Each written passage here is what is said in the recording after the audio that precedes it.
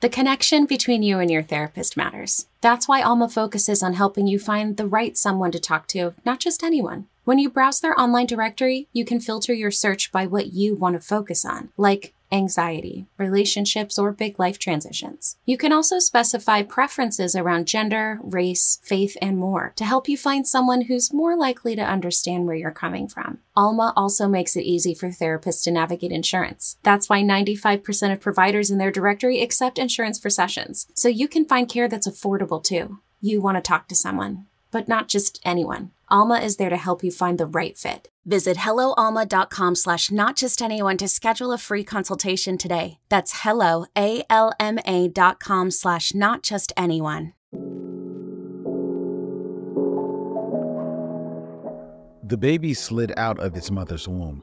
The midwife caught it, and immediately a shiver went through her. A translucent veil covered the baby's face. The energy in the room shifted.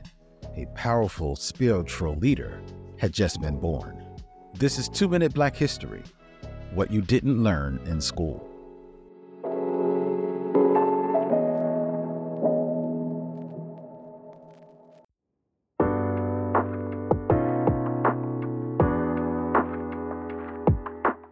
Breathing through labor pains, she let out a guttural scream.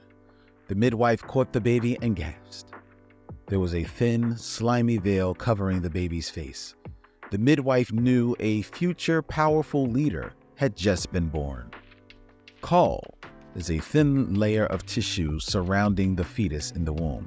Drawing from traditional African medicine, many enslaved Southern midwives viewed caul births, when the baby is born with the caul intact, as sacred.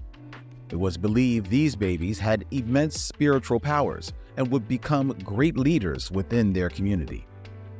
Unfortunately, anti-Blackness used Western medicine and shame throughout colonization and enslavement to strip the sacred from our ancestors' traditional medicine. A major example of this now is how inhumane Western medicine treats Black expecting parents during their pregnancy and labor experiences.